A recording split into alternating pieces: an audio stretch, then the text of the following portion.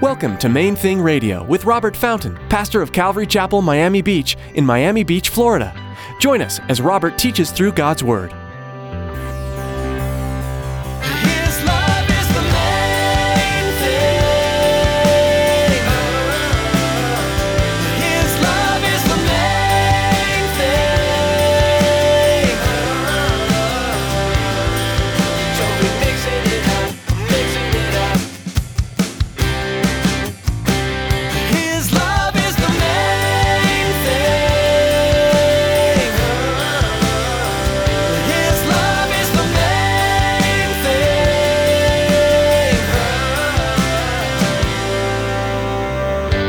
Final judgment. There was no second chance for them. No second chance for the ungodly men and women who were destroyed by the flood or were destroyed, in Sodom and Gomorrah. No, quite the contrary. He says that it's permanent and it's intended to serve as an example to those who in the future might make the same bad choices.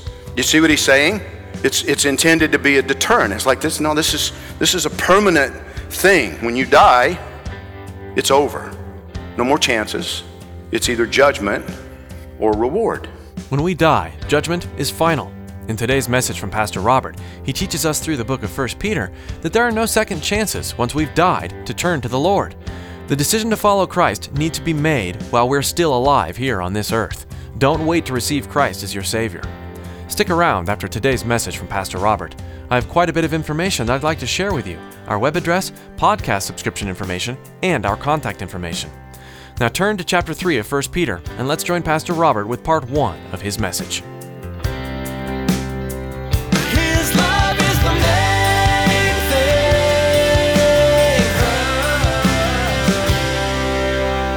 thing. 1 Peter chapter 3, one more time. We're going to finish chapter 3 and get into chapter 4 just a little bit.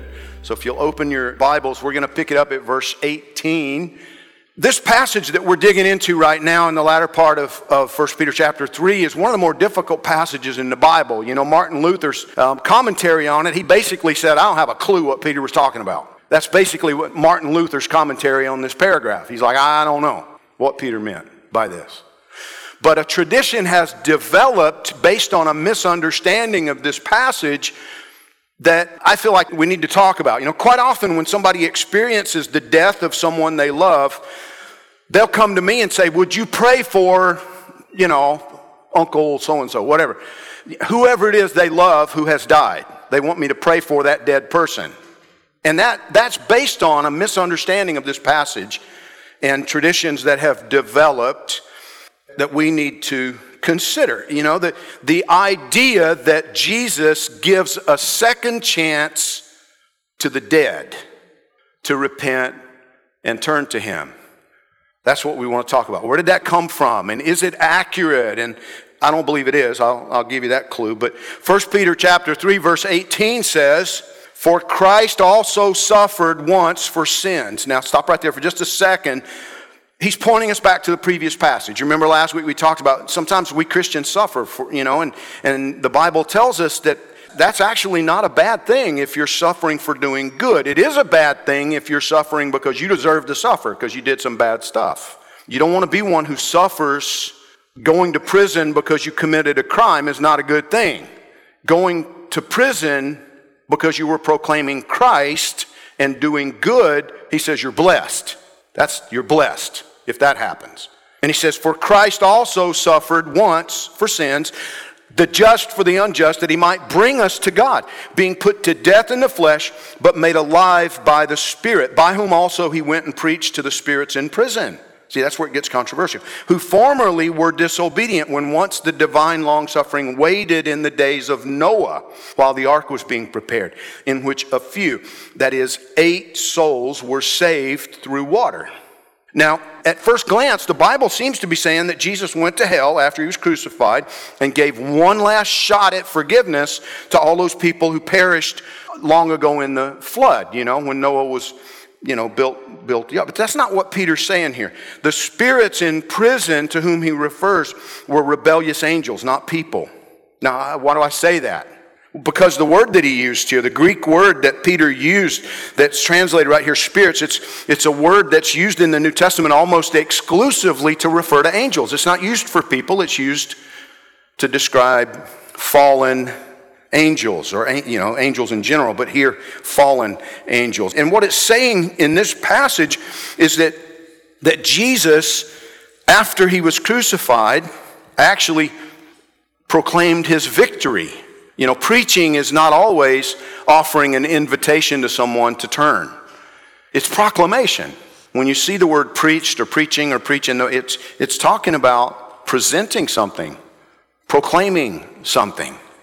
And what Jesus was proclaiming, I believe, was what he did. It's finished. Death is defeated. Sin has been conquered. Not offering imprisoned angels a second chance. In his second letter, Peter points out in chapter 2, 2 Peter chapter 2, verse 4 says, God did not spare the angels who sinned, but cast them down to hell and delivered them into chains of darkness to be reserved for judgment, and did not spare the ancient world, but saved Noah, one of 8 people, a preacher of righteousness, a proclaimer of righteousness, bringing in the flood on the world of the ungodly and turning the cities of Sodom and Gomorrah into ashes, condemned them to destruction, making them an example to those who afterward would live ungodly. Now, see, we know that not all fallen angels, not all of the wicked, rebellious angels are currently in chains. They're not all currently in prison, but apparently some of them are.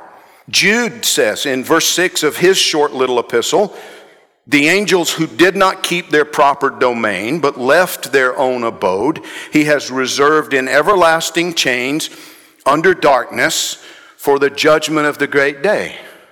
Everlasting chains. They don't get out. They don't get a second chance. They don't get out of prison. The chains that God used, they're permanent. You see that? It's very similar wording to what we see in Peter.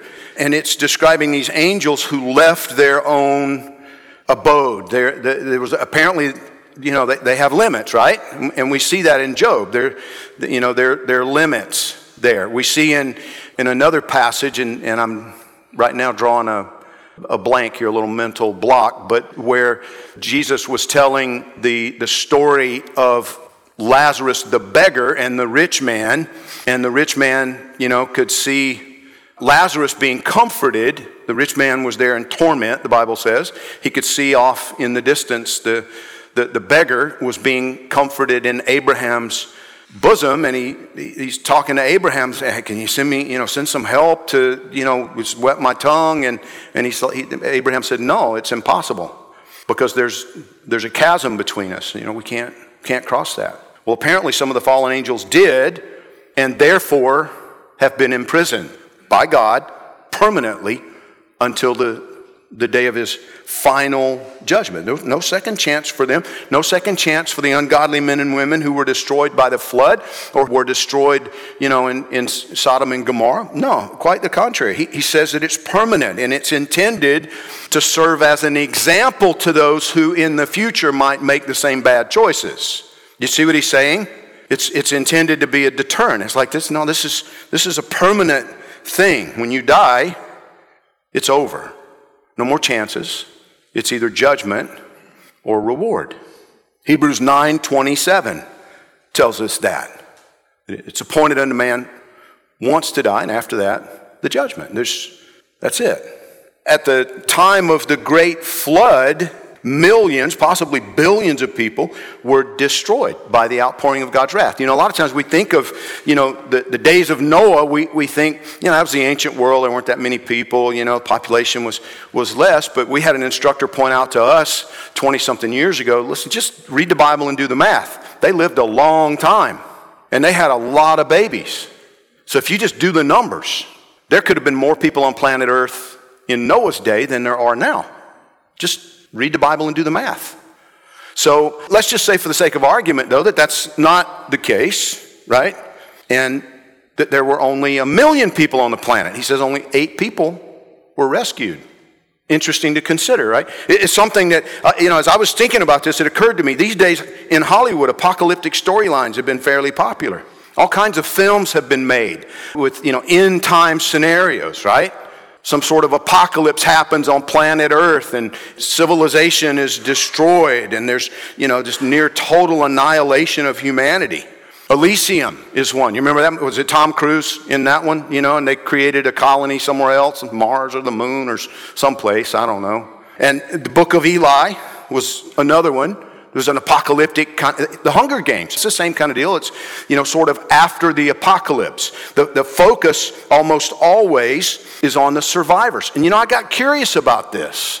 There have been dozens of them. Matter of fact, Wikipedia listed a bunch of them. I just Googled apocalyptic movies. I found over 120. Fascination with this. Why? You know what? I think all of humanity kind of knows we ain't got much time. This is winding down. His love is the main thing. His love is the main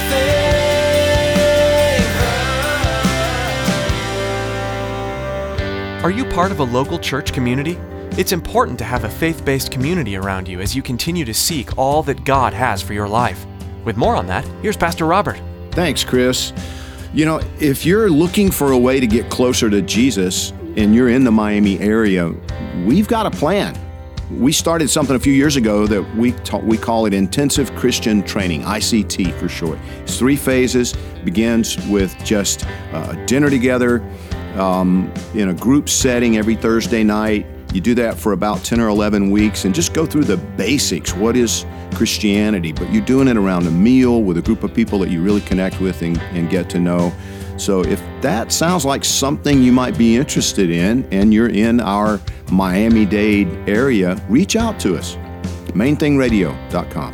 Thanks, Pastor Robert. For more information, visit MainThingRadio.com. That's all we have time for today, but thanks for tuning in. Join us next time to continue studying God's Word right here on Main Thing Radio.